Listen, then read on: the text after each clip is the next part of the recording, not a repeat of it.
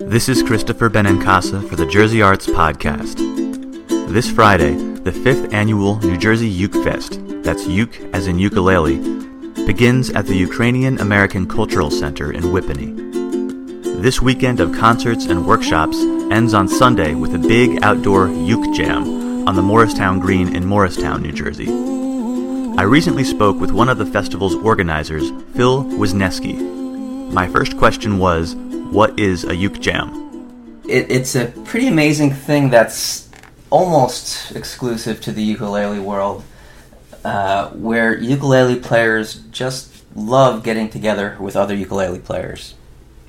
There's something about this small little unassuming instrument that just encourages people to get together and play, and it's a very communal thing. You know, it's fun to play an instrument, but to play an instrument with other people is even more fun. And you know, that's what the jam is basically about, having fun, getting together, playing with other people. What does that sound like when that many people are playing, you know, in the same space? When everybody's playing together and singing together, it actually sounds really cool. I've done a lot of leading of jams of just all kinds of acoustic instruments, not just ukuleles. And when you get everybody on the same page, it's a beautiful thing.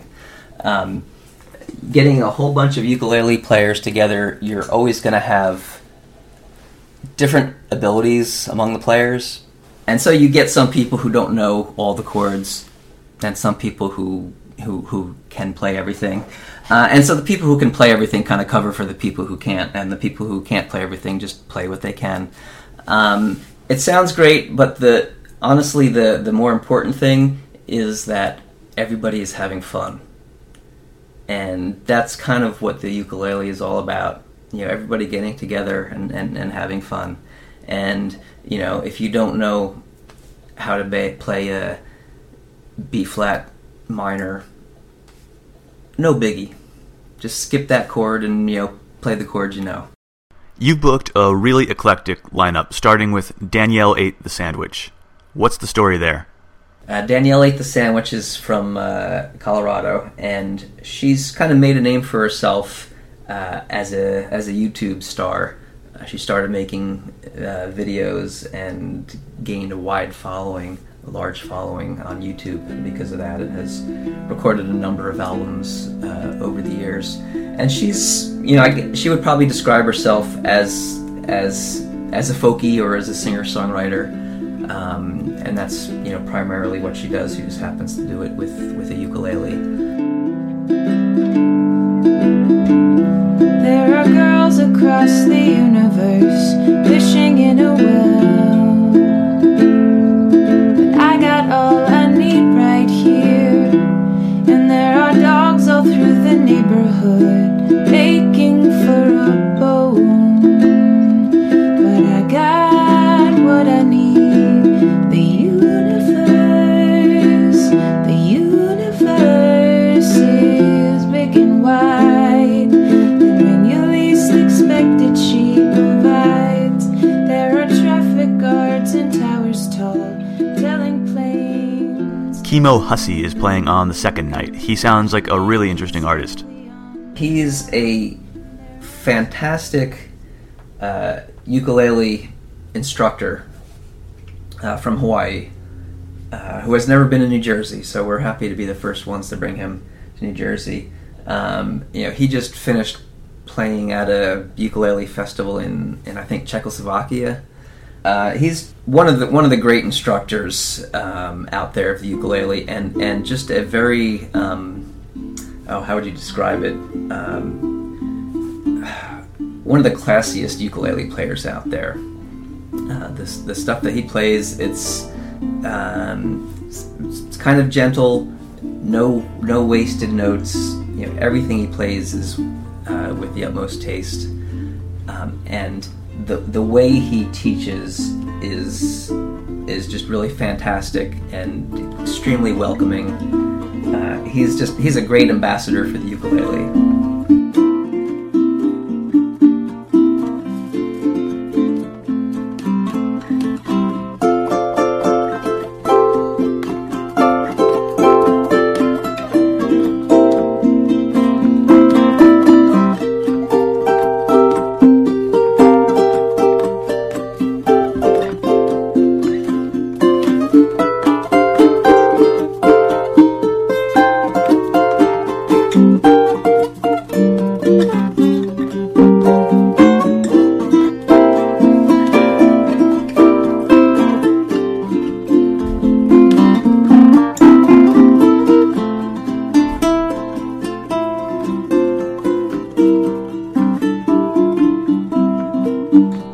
we listen to one more track. This one is from Rachel Mankey.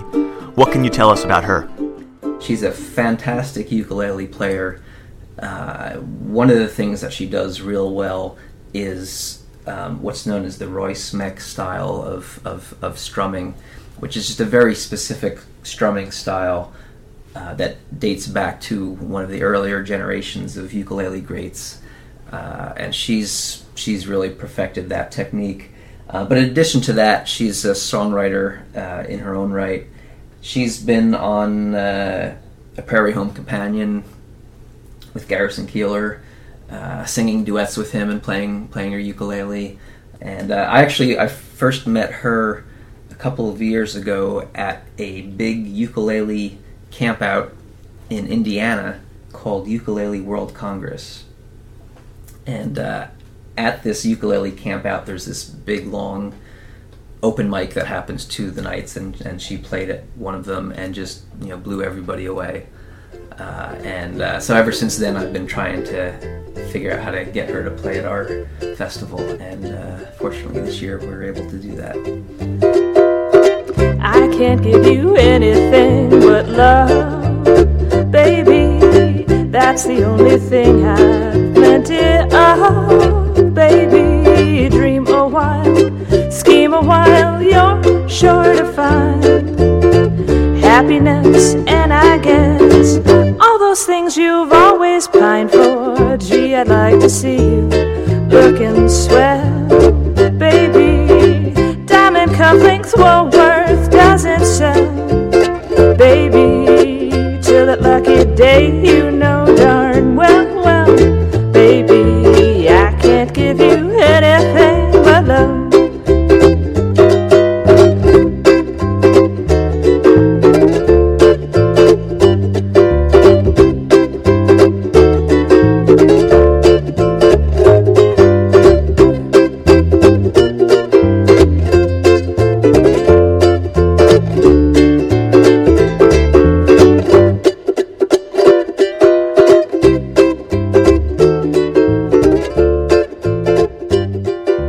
So let's take a step back and talk about the ukulele itself. What specifically distinguishes it from other stringed instruments, and where did it come from?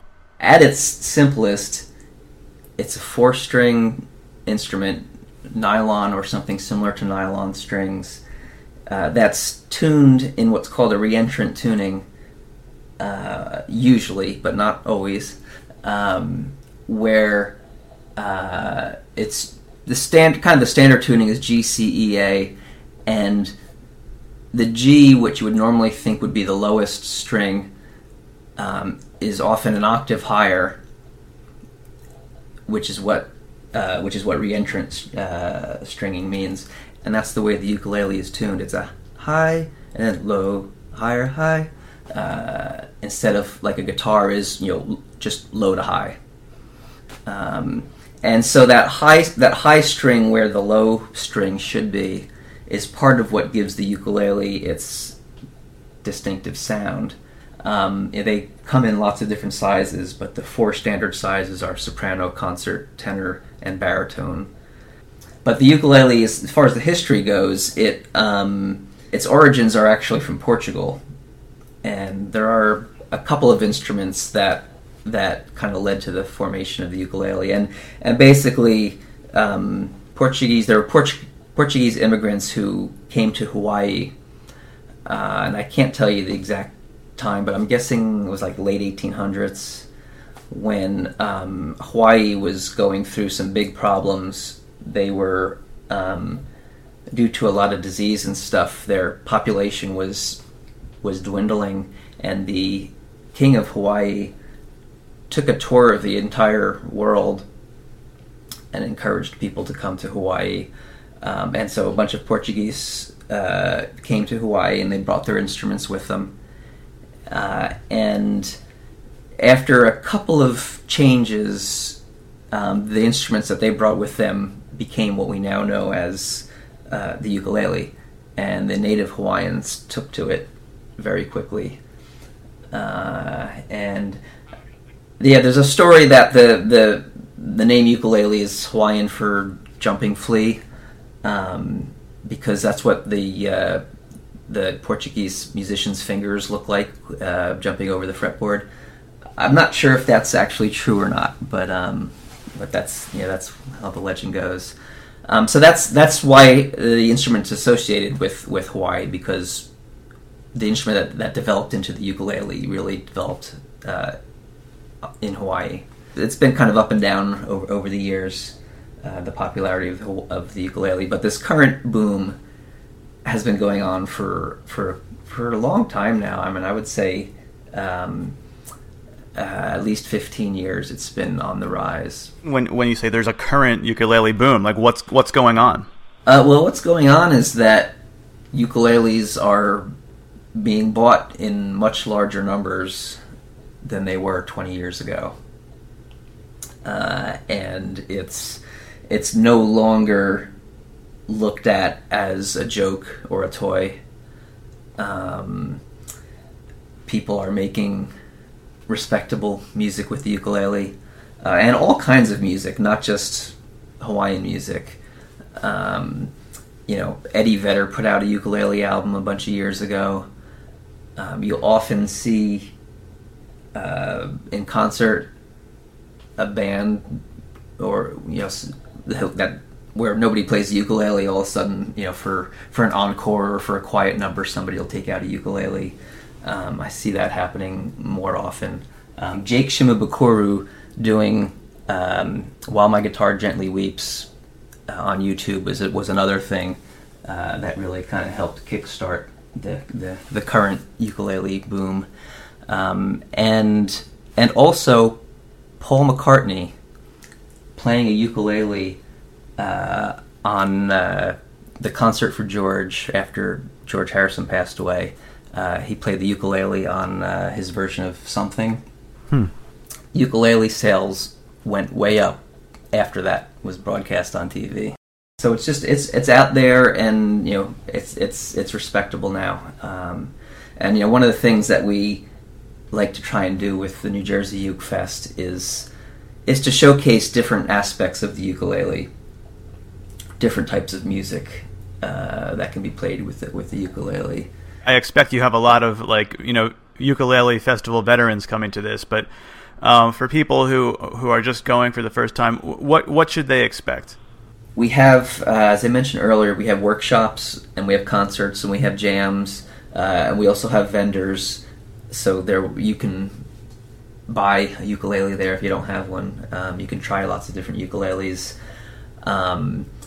For a beginner, we always have a Uke 101 workshop.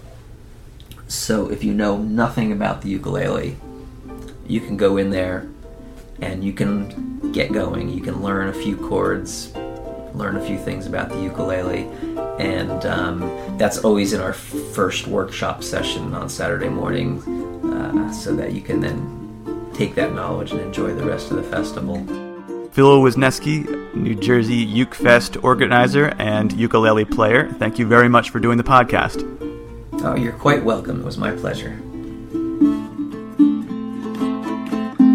The 2017 New Jersey Uke Fest starts this Friday. For more info and tickets, go to folkproject.org/NJUkeFest. That's NJUKEFEST. And for more information about the arts in New Jersey, go to jerseyarts.com. I'm Christopher Benincasa. Thanks for listening.